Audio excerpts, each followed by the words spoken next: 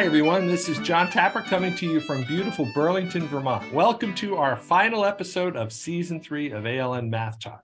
Math Talk is where we answer your questions about online lessons, math learning, and the meaning of mathematics. Please help us spread the All Learners mission of cultivating a community of educators that promote math equity and inclusion for all students. Check out our website at alllearnersnetwork.com for free, that's free, resources and amazing math PD opportunities for educators under the Workshops tab. We're recording this in May of 2023, and today we are joined by the amazing Pam Harris, coming to us from the state of Texas. Welcome, Pam. Thank you, John. Super glad. I'm glad to be on, and super nice of you to have me. So we always start by asking people about their math journey. Can you tell us how you got to be the mathematician and math teacher you are today? Yeah, so I was driving home one day from my kids' school, and I almost was on autopilot because I was thinking hard about a conversation I just had with my kids' teachers. They were worried that students didn't know their multiplication facts. And as a high school math teacher, I was very concerned because I knew kids need to know their multiplication facts. This is like super important. And I was troubled by that. And I drove into my driveway. I walked into my house. I smelled something. I noticed my oldest son was sitting in the kitchen eating a double fudge chocolate Pop-Tart. I was like, dude, eat a banana. but then I said, hey, you're my kid. Do you know your facts? And I didn't ask him that out loud. What I said was, I just chose one number. Do you know your fives? I will never forget. He looked up at me calmly, no stress, whatever. And he's like, no. I said, what? Like, what do you mean you don't know your fives? Mom panic, high school math teacher, and my own kid doesn't know his multiplication facts. Maybe none of the students. He's around grade 4, grade 5 at this point. So he could see that I was getting kind of riled up and upset and everything. And he said, Mom, it's okay. You don't have to know your fives if you know your tens. I was like, what? Say more about it. Give me an example. And he said, okay, so say you don't know 9 times 5. Do you know 9 times 10? I was like, well, yeah, that's 90. He said, well, 5 is half of 10, so it's half of 90. And I was like, 45. Good heavens, does that work all the time? Because 9 times 5 is 45. Wait, were you a math major in college? Yes. And that's fascinating. Well, so if I could get you a window into my brain, I was the quintessential successful student because I bought into the myth that math is a disconnected set of facts to memorize and rules and procedures to mimic. And I did it well. I memorized and spit back out. I mimicked the professor well. I'll never forget standing in an abstract algebra professor's classroom at BYU, or actually it was in his office at BYU. I'm 1 or 2 classes away from graduating with a math major. And I looked at him and I said, I don't understand abstract algebra. If you will give me the proof ahead of time, I will memorize the proof and I will spit that thing back out on your test. But you keep asking me to prove new stuff. How am I supposed to do that? He goes, well, you have to understand the relationships and then you have to understand proof and you got to put those together. So fascinating to me is I actually was pretty good at proof, but I did not own the relationships. I was a mimicker. Just like Peter Liljedahl will talk about kids mimicking. I was the quintessential mimicker. So in this moment, when I'm asking my kid about multiplication facts and he's found a strategy using relationships to not just find 5 times, in this case, 9, because at that moment when he's like, well, yeah, so you can do 5 times 9 that way. My numeracy was so bad. I said, whoa, wait. Give me another example. He looked at me and he said, okay, 5 times 23. John, in that moment, I was super aware. I was thinking about this small set of multiplication facts for single digits. And he had found a way to find 5 times anything. He was thinking in a way that I didn't know existed about math. And I got super intrigued. And then I looked at him and realized his intrigue, his interest, he was creative and playful about those relationships. Mm-hmm. And I thought of my high school math students. I was doing all the things I knew to get them interested. I was having rhymes. I told good stories. We had, like one time I had my kids create raps. I mean, it was all about, if math is about a bunch of stuff to memorize, how can we memorize it better? But as I looked at my kid, I was like, I want to create you in my students. And I'll be a little vulnerable here. I wanted to create him in me. Like, I Sure. recognized he was thinking differently than I was. And all of a sudden, because he was mine, I was like, I think I could do that. So I dove into the research. I read journal articles and studies, and I dove into my kids' classrooms, literally went into the elementary classrooms in our district. And I said, can I try stuff? And I experimented for years on my kids and their classmates and with those teachers. And I started doing professional learning with those younger teachers of younger students, my kids' teachers, and learned a ton. I tried all the things. Some worked, many didn't work. I think it was my background in higher math that helped me sift through a lot of the less helpful research and focus on the stuff that I thought would really work well. And then we kept working at it. And y'all, math is actually figure outable. I believe we can all think and do math like my kid did, like mathematicians do, more and more. And it helps us not just in higher math, though it does, but also in life. It is the kind of work that helps us be able to do stuff. I believe we can all do math like that, and we can help our students to do the same. That math is actually figure outable. Did I hear a little trademark at the end of math? That math is figure outable? Yeah. Yeah. I mean, and I trademarked that quite a while ago because I thought that it encapsulated so much what described what my son was doing versus and the antithesis of that is that math is rote memorizable. That's what I think so many of the teachers I work with now were like me, that math was rote memorizable. And if it is, that impacts the way you work with students, the way you interact with the math, the way you interact with teaching. It influences so much. And so my mission is to help change the world, that we can all figure out math. Yeah, mine too. Ours too. Yeah. So that was quite a shift for you. Indeed it was.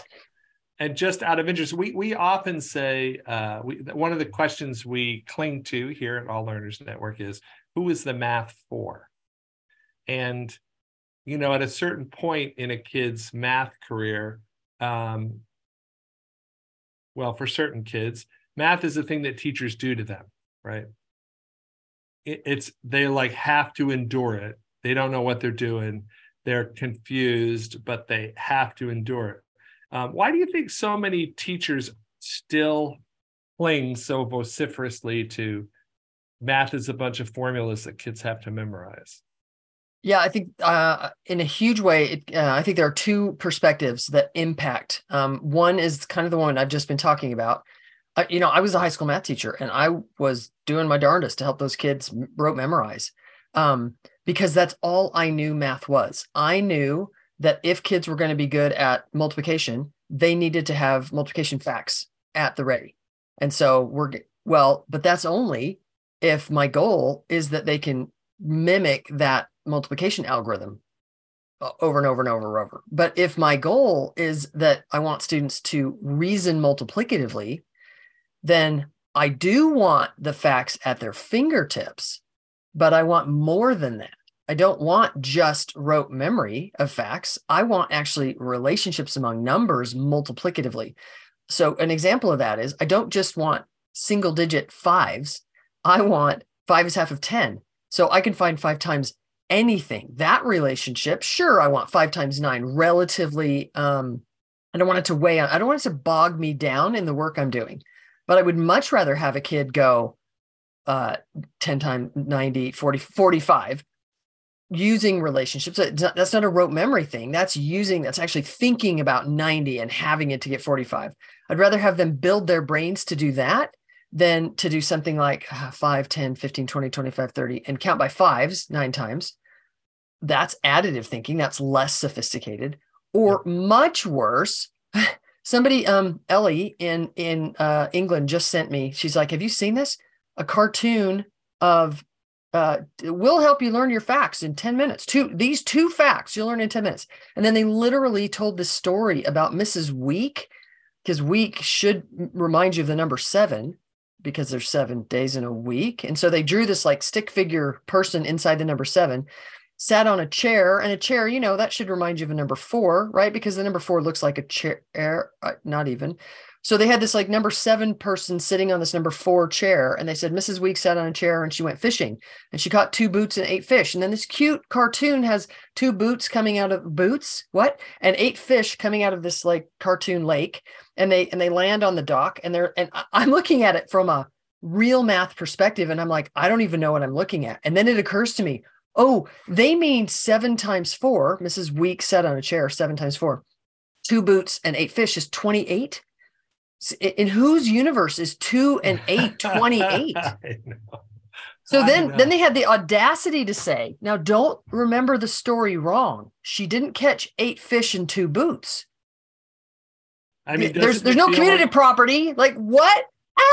Well, there's no math in that. It's just an associative activity. I mean, it's kind of like all of those mnemonic devices that people use, dead monkeys smell bad, and something about McDonald's selling cheese, but to remember the division algorithm. Yeah. But, and how people want to make the argument that that's not meaningful, or that it is meaningful in some way. So I don't think they make the argument it's meaningful. I think the argument in their brains is math is this disconnected set of facts to memorize. And so I'm going to help it have not context, but I'm going to give kids the mnemonic that will help them do that.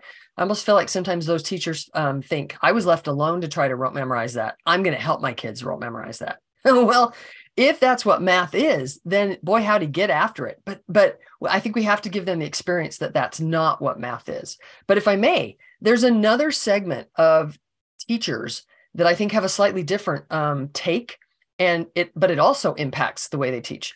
So I think there is a maybe smaller segment. No, it is smaller segment of people who, as the teacher was saying, do these steps and mimic me, they were actually like my kid saying, well, I mean, you could do that, but for those numbers, I would just think about 5 is half of 10. Or another example would be if a teacher lined up 99 and 38 to add, and they said, okay, now start over in the small numbers.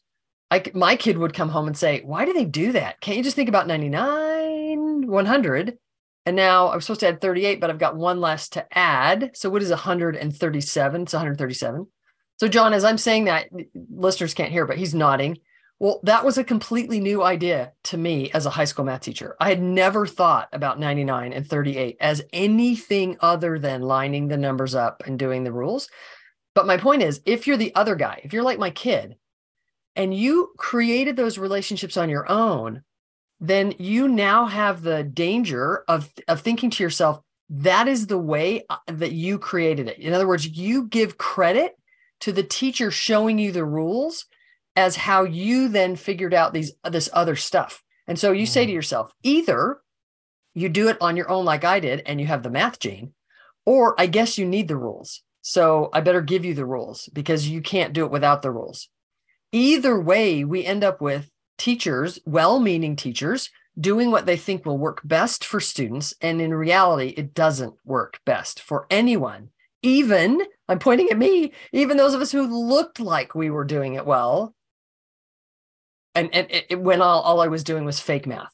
Well, and I think beside the fact that it doesn't work, I mean, the problem is that the teacher telling the students how to think, use this technique, if it never worked, we would have abandoned it, right? But it works for Peter Liljendahl's work says like a quarter of the kids. I would say maybe up to half the kids. But if you think about the actual, the meaning of the fact that a teacher says to the kids, think like me, right? Do it this way, think like me.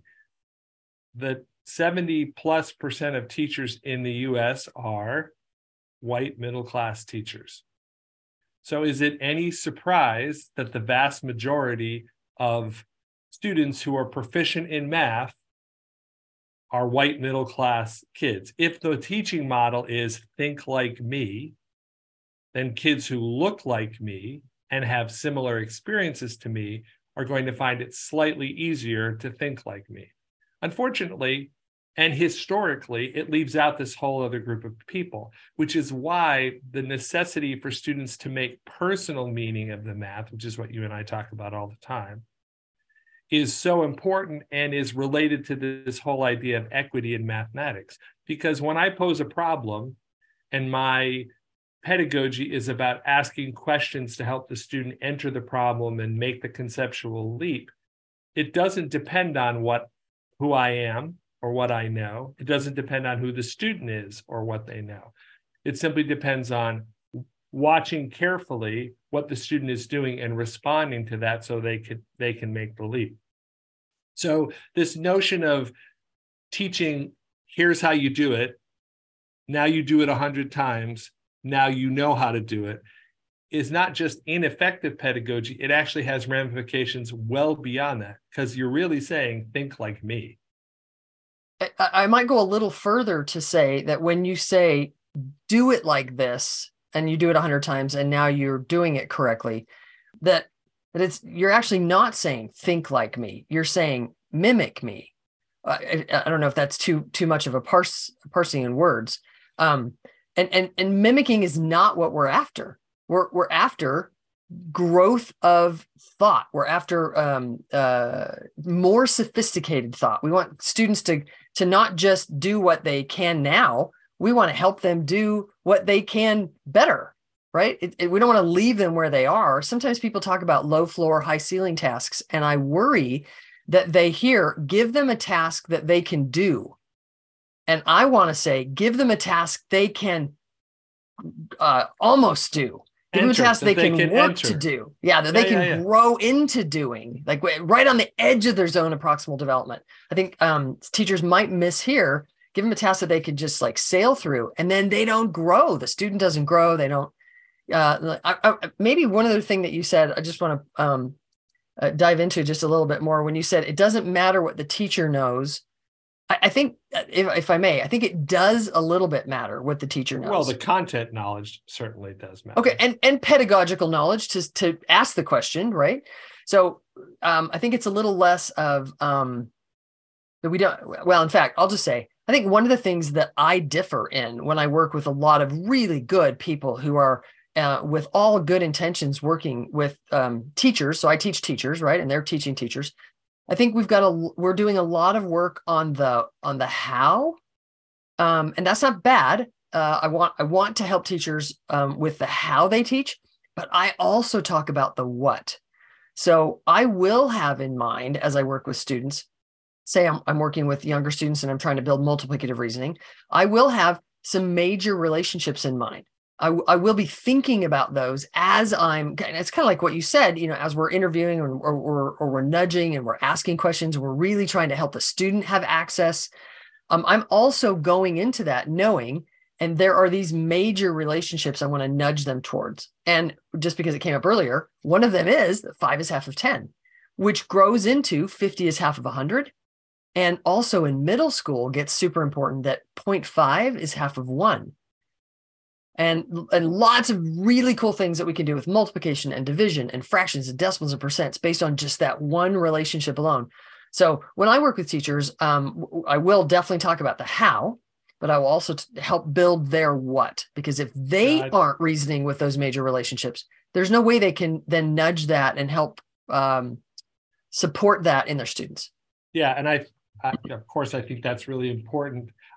I think for me, because we're going to get to this topic at some point, the people who criticize our approach, which can be talked of as a million different things, inquiry, constructivism, meaning making, that what they try to tell people is, well, this approach is, here's a problem, kids, go invent math. Oh, yeah. Yeah. And yeah.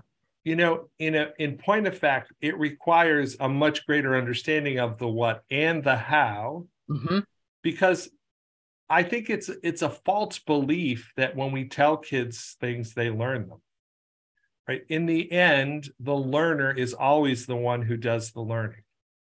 And so to say, well, I told them, so they should know, is a little silly, because do you know they know? Like, they're the ones who make the meaning out of this. Absolutely. Yeah. The image I sometimes use is, can we really unzip a kid's head and pour stuff in? And do they own it like they would when they grapple with the relationships? And in that grappling, their brain actually gets stronger, that they have to grapple. So yeah. I do want to give the devil their due a little bit, in that when I would agree, this is so super subtle, so everybody hear what I mean here. I would agree that what we don't want to do is give kids problems that is outside the zone of proximal development and say to them, guess right. Nope, didn't guess right. Guess again. I believe in you. As sort of like almost a coach that didn't give the students any kind of sense of where they're going. And that it's literally a guess what's in my head kind of thing. So we actually saw this play out. We were working with a group of teachers. We were working with a subset of the teachers a lot. So we were helping build their both content and their pedagogy. And then we would go into classrooms and we would do certain tasks with students. And then one of the teachers said, hey, we were telling the other teachers about the tasks. And I was like, I'd like to kind of see how that worked. We've worked with you. We literally created in those teachers. We helped them think more sophisticatedly about the math and the teaching. I wonder how that transfers when you just tell your fellow teacher, right? And so we went and we observed the fellow teachers' classrooms. And what we found was what they'd heard is what I think the people you were just talking about are saying don't do. They would launch a problem with not enough, not a good enough launch. So there wasn't enough ideas percolating in the classroom to help the problem go anywhere. And then as they worked with students who were stuck, they would say things like, nope, try again. Oh, good effort. You can do it. Yeah. And it was all about like motivational language. And there was no support. There was no scaffolding. There was no, I know the math. And so I'm going to ask the next good question to attach to what you know to help bridge to where we're going. Yeah, I think this is a really key point, because it has to do with supervision in a sense, right? So we have a whole simulation that we do around this, but if a principal walks into a classroom and she sees the teacher using manipulatives, speaking positively, encouraging the students, they're thrilled. This is a good math teacher. And of course, what we know is this is a person with the potential to be a good math teacher. But if the students aren't doing the building, if they're listening to the teacher and copying what she does, this is not an effective lesson. Anytime a litmus test for me is... Or the flip side, if they hand out the manipulatives and say, now guess, and the teacher doesn't have a clear objective, so we're not saying either of those crazy extremes. There's a sweet spot in the middle. You mentioned that earlier in our earlier conversation. There's this sweet spot we're aiming for. I didn't mean to interrupt you. Sorry. No, it's good. Where the teacher has the content knowledge to know how to get kids something just that they can dive in, they can grapple with, they can actually literally create new connections in their brains and go, whoa, 5 is actually half of 10. And it is helpful in this problem in this way. And they now can think more sophisticatedly than they did when they began, not wandering off on their own, not trying to guess and grapple, but also not mimicking, not just being a robot or a parrot. I will just parrot what you said and did. That's not creating more sophisticated thinkers. It's like saying, does get you A's though. Yeah. Well, it does in the current system, and that's we've got to change that. Absolutely. Yeah. In the current sort of what's the word I want? Universe or maybe universe right now of Chat GPT. Yeah. It's like saying, now that we have Chat GPT, we don't need to teach kids anything, because when they need something, they'll just ask Chat GPT. I hope no one believes that. We need sophisticated thinkers that can interpret what that machine is giving back and that can then be able to warn us all about the potential dangers of ChatGPT and these AI large language models. Anyway, we have to have sophisticated thinkers. It is no longer enough to have people that are knowledge retrievers. We now have Google and ChatGPT that have replaced knowledge retrievers. Does that mean we don't want knowledge in kids' heads? Of course not. Of course we want them to own things. But what's more important is the way they are thinking. So that requires some knowledge, but it also requires that they are gaining that knowledge as their brains are gaining in sophistication. So I've probably done this in 3 other podcasts, but I want to just put out there this ALN model of how you learn math, right? So there's a problem or a task that gets you stuck. So Marilyn Burns famously says, if you're not doing a problem and you're not stuck, what are you doing? Why is it worthwhile, right? So you need to choose a problem that gets somebody stuck, and we would say in the right place, in the Goldilocks zone. Not too hard, not too easy. Okay, so then once you've got a task, once you've done the what you were talking about, chosen the task, then the stuck part is all about productive struggle. And people are talking more about what that looks like. And I would say, to some degree, elementary school teachers are getting better at knowing that struggling is part of the process of learning mathematics, because especially elementary people, we're warm and friendly and we don't like to see kids, but the struggle's there. And then there is a moment of mathematical insight. And the insight happens when you're struggling and your brain is in a very, very particular state. It's in this alpha state, it's a measurable state, but it's relaxed and curious. So that when you're anxious and your brain state has wound up into the high beta state, you don't have access to that sudden insight. But there is an insight. And once you start to look for this in kids, you see it all the time. Their faces change, their body language is different. Oh, you get that, They're intrigued. They're naturally intrigued. They're intrigued. And there's this leap that they've made. And what's hard is that it's not a linear process, like sometimes there's a lot of struggle and boom. Sometimes there's a little struggle and then boom. Sometimes there's a lot of struggle. And as teachers, we're looking for the question that will help make that turn. And then once you have the insight, if you talk about it, reflect on it, and practice it, then essentially you're taking this new understanding and you're connecting it to prior knowledge. So you're able to retrieve it in long-term memory. What happens a lot, especially with kids that are struggling, is they don't have the insight. So they make the leap. They're asked to practice something when they haven't made the leap. And so they make shit up. Like they invent, that's where misconceptions are born. I'm trying to explain something the teachers told me to explain, but I don't really get it. So this process is making sure that the leap's been made and then explicitly connecting the practice and the reflection to that new insight. If you don't do the reflection and practice, kids talking about it and writing about it, then the insight is like this happy memory. Oh, I solved the puzzle. I can't go back and solve a puzzle like it again because it's not connected to other things I know, but I have this happy feeling, I made this leap. So the teacher is putting the student in the position to make the leap. They do not have control over the student doing it.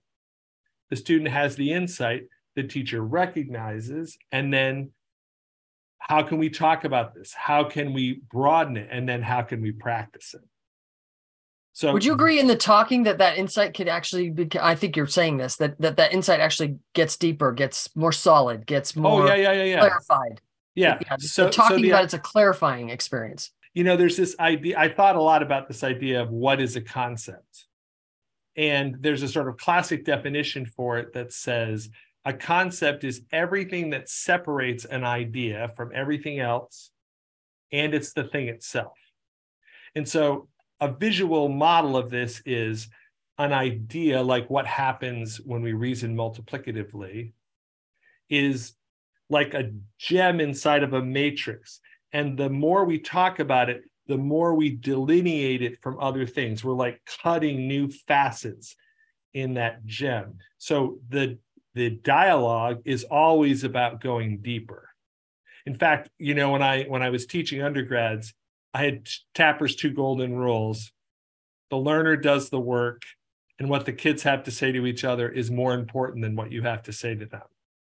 And I thought, if you can do those 2 things, you're on your way to being a relatively effective math teacher. And so I think this conversation about a model for how people actually learned math, not the behavioral notion that like you were just suggesting, we put little things in their heads.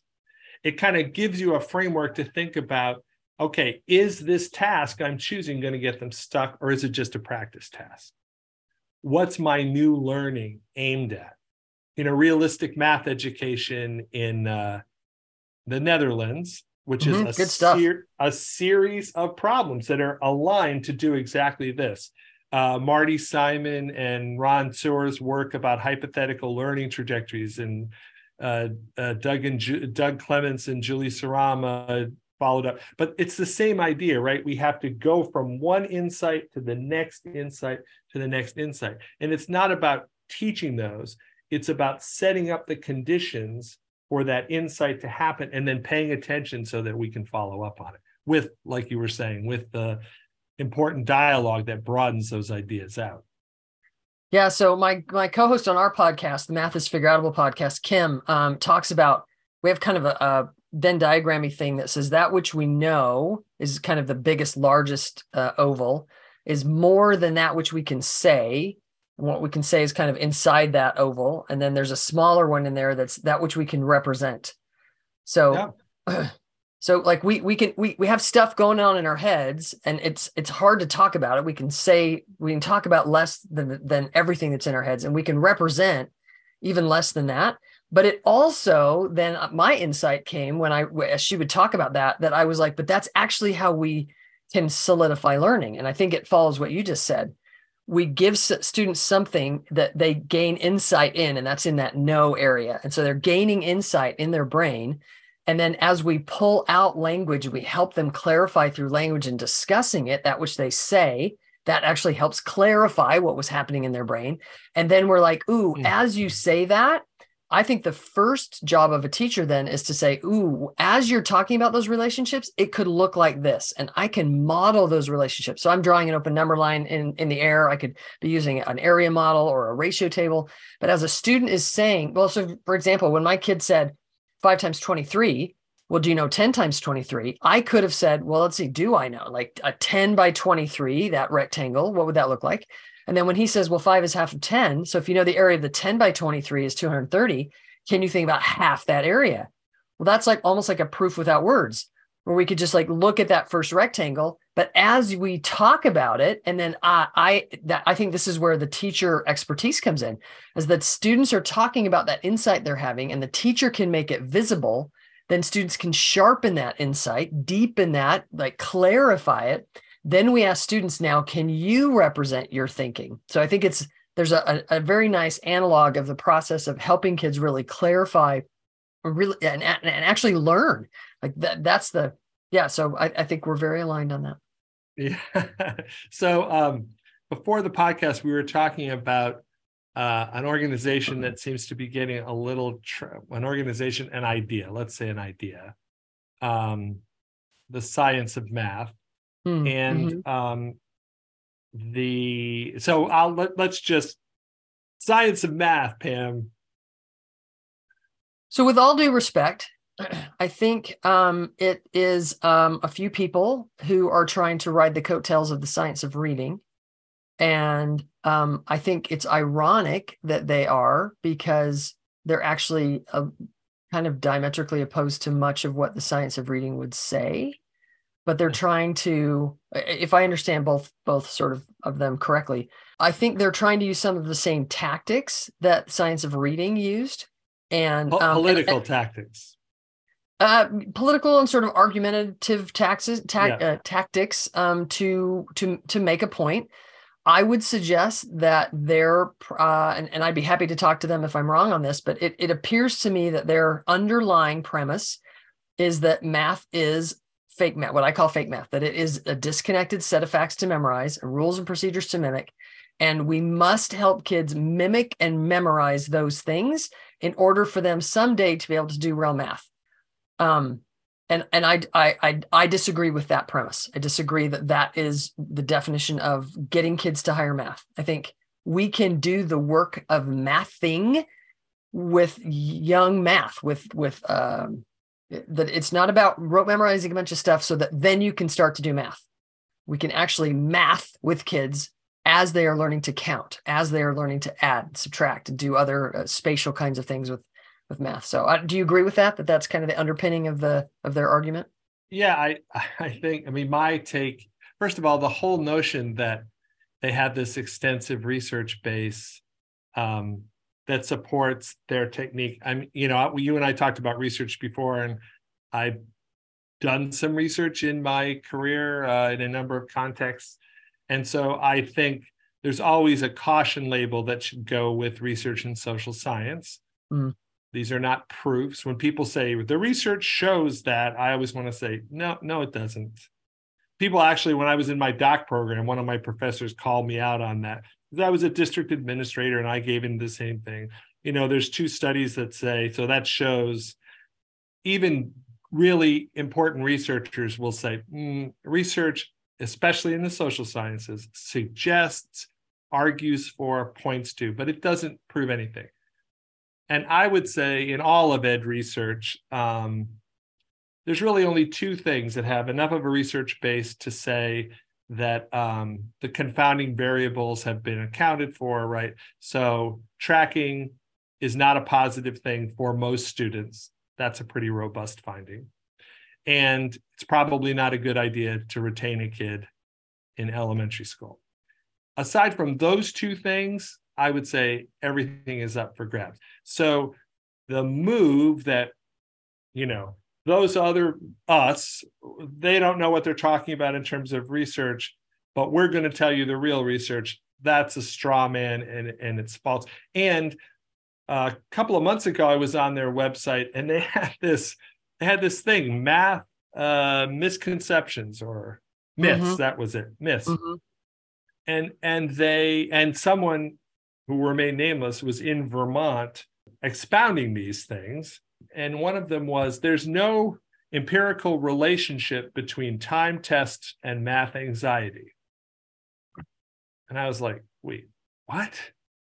And it was on their site, right? So I go to Google Scholar and I do the simplest possible search, time test, math anxiety. There's 10 empirical studies that say, oh yeah, there's absolutely a positive result. As if it's not obvious that seriously, like, oh, I'm anxious about what I'm doing in math. I'm not a good math student. So, okay, here's the stopwatch. Oh, that's not going to make me angry. In fact, I think Science of Math actually says that timed tests are an important element in math instruction.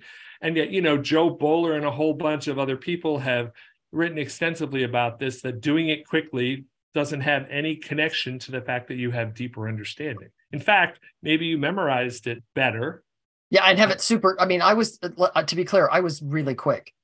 So I won around the world in 3rd grade. Arlene Wheeler, are you out there? The world.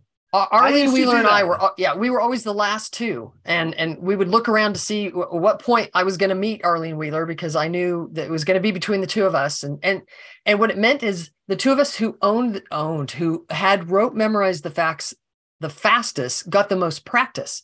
It's a terrible, right? That's right. Yeah. Never do around the world.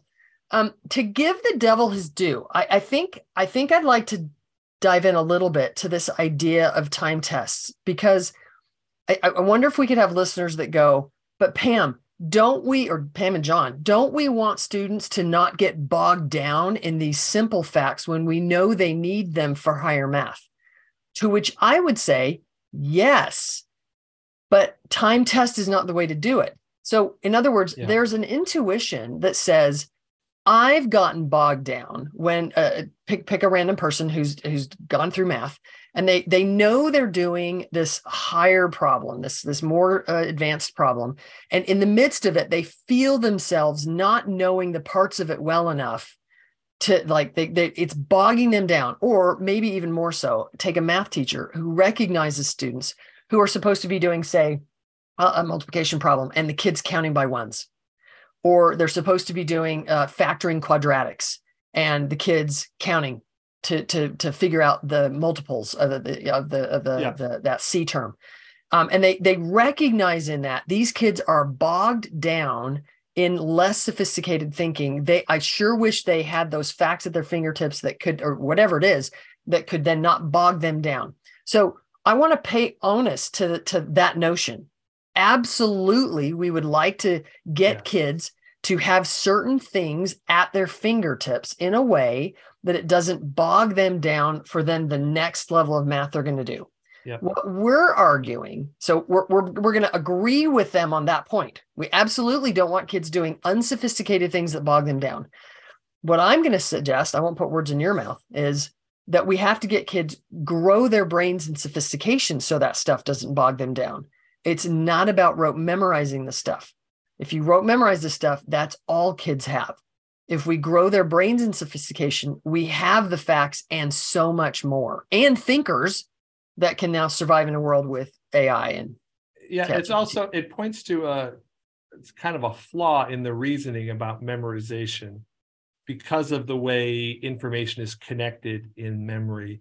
There's the same amount of information in 2 times 2 as there is in 7 times 8. They're both single-digit multiplication problems.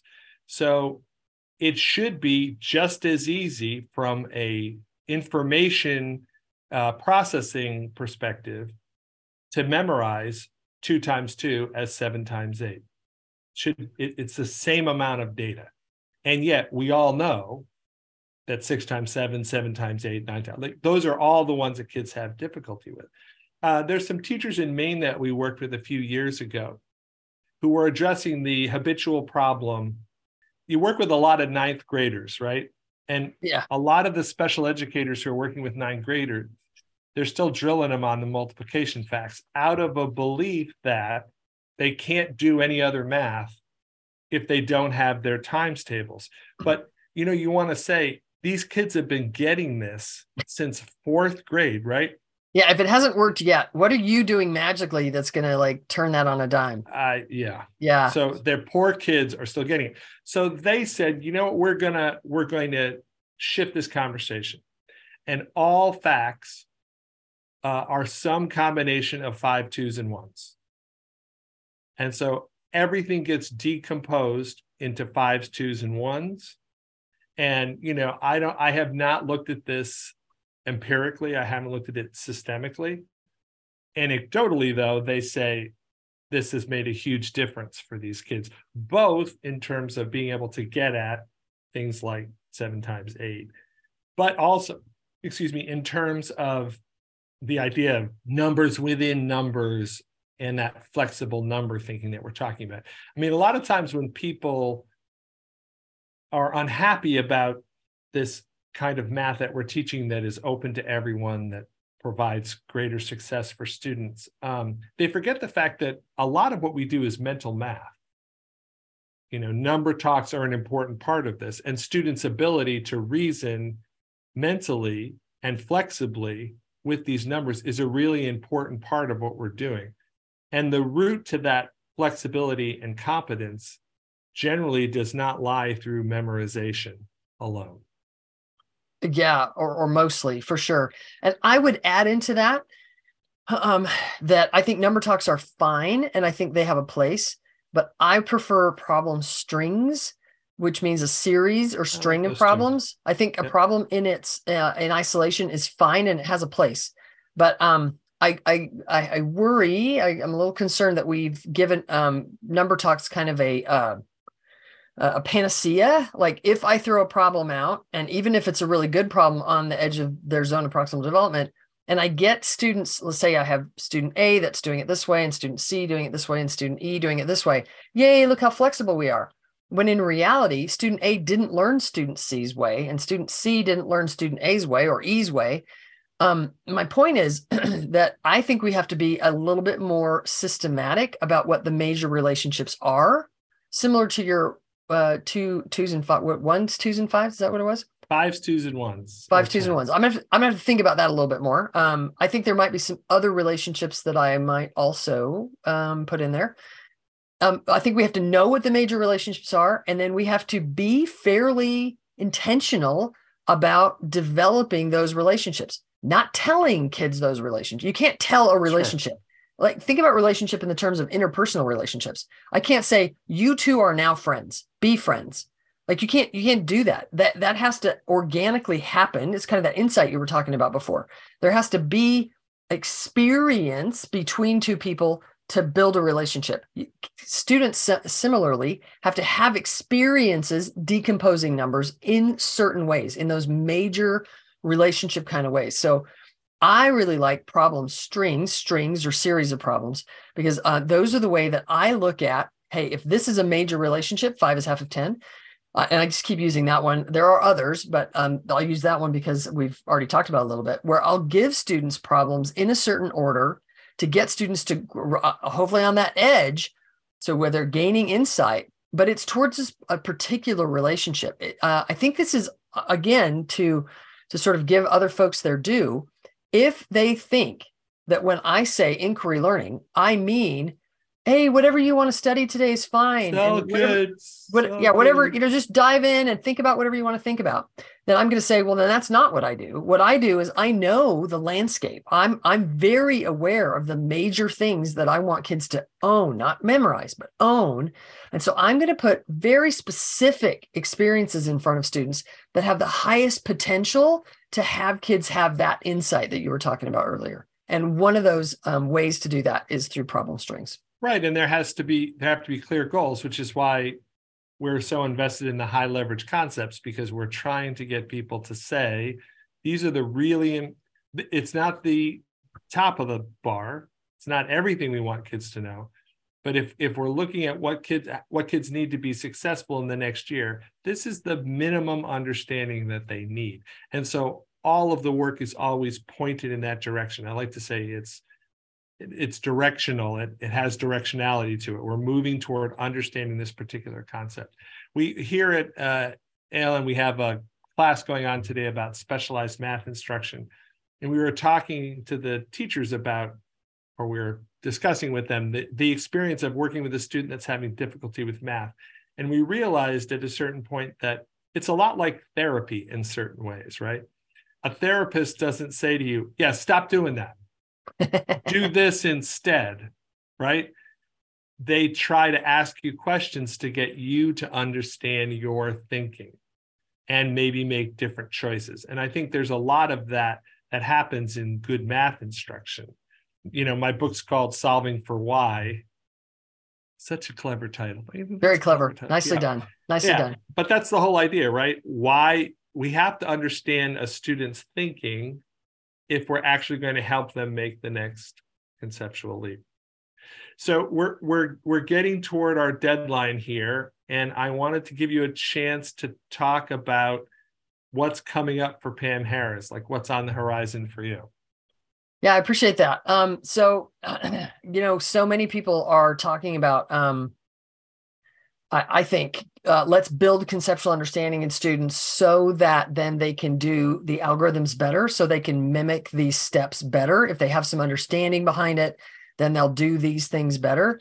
Everyone is saying that, and I'm saying it's not about those steps. But if it's not, what is it? So I've created what I think are some super experiences for teachers to really delve into: building addition for young learners, building powerful multiplication, building powerful division, building powerful subtraction, building powerful proportional reasoning, and building powerful linear functions are online workshops that I have. So if teachers are interested to grow in those areas, those are some ways that any listeners can sort of check out how they could grow their content. We talked earlier about the what and the how. They can grow both of those. So you could check out mathisfigureoutable.com is the website. What we just launched Building Powerful Subtraction. That's our 6th online workshop. And we're about to film, golly, when we're taping this in a week and a half. I'm not nervous. When we create these workshops, we film a 2-day live workshop with teachers so that it's almost like you're there. You're just not the teacher who got called on in that moment. We cut it all up. We make these online workshops. We're about to film for Building Powerful Fractions. And I'm super excited about that. I think we have a lot to offer the world for that. We're also writing at the moment grade level problem string books for kindergarten through 5th grade. Those will be out in early 2024. That's causing a lot of my brain power to go that direction, but lots of fun thinking about, what are ways to help students really learn these big things in those grade levels, the important things. What are ways we could create series of problems that both teachers and students can experience all that. So those are some things that are on my horizon that we're working hard on, doing a lot of good work, working with a lot of international schools around the world. And that's been super fun, actually. Some really early and late night sessions that I'm doing to hit time zones when it makes sense for other people. Yeah, really fun. Well, thank you so much, Pam, for joining us today. I'm sure we're going to have many more conversations in the future, and hopefully we'll record them so other people can listen to them too. Hey, can I finish the story about my kid that I started earlier? Of course. So that kid that said, Mom, 5 is after 10, a couple of years later, when I was just about ready to say, we don't need algorithms. So all the research I was doing, all the experimenting, I was just about ready to go, I'm pretty sure we don't need algorithms. Came home, he was in 7th grade, I'll never forget. And he said, Mom, it's taking me too long to do long division with decimals. That's what had changed. Is he was now in a class, it was long division of decimals. And he goes, I can still reason through all of them, but it's taking me longer than everyone else. And I'm kind of tired of being the last one done. Like, do you mind? Like, will you teach me? He had up to that point just ignored all the algorithms, and and they couldn't just use a calculator. No. So at that point, I said, okay, first of all, it was a little crisis for me. Do we need algorithms? Don't we? There's a little bit of that question. But I thought to myself, it's my kid, my mom's heart. Yes. But I was going to teach him long division with reasoning, with understanding, right? So in that off the cuff moment, the only kind of long division of decimal problem that I kind of knew the answer to that I could kind of work on, I knew that the answer or the number needed to be smaller than the other number. And so, like I said to myself, if 8 into 6, like if I thought like 6 divided by 8, I could help him with that. And I'm really thinking about long division. So I've got the 8 in the house top and the 8 outside the house top and the 6 inside, and I'm like, okay, with reasoning, honey, what times 8 is 6? And as I pause, I know right now I'm going to have to like sort of nudge him to do the decimal point and the 0 and all the things, right? And my kid looks at me and he goes, 2/3, no, 3/4.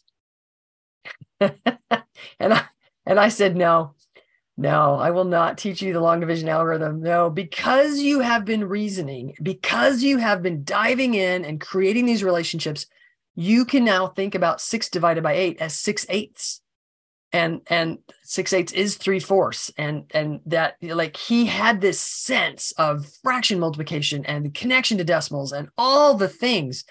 His strategy out of the box, a little different. Sometimes, y'all, I've just encouraged you, we all have to think a little out of the box. So if you're listening today and you're wondering, like, should I, y'all, try something different. Take a risk that pays off. That risk, that kid went on to get a degree in English and computer science. You'll someday read his fantasy novel because he's an amazing writer.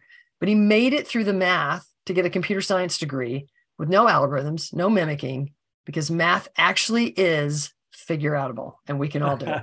Nice. That was nice. Thanks again, Pam. Thanks, John. It was great.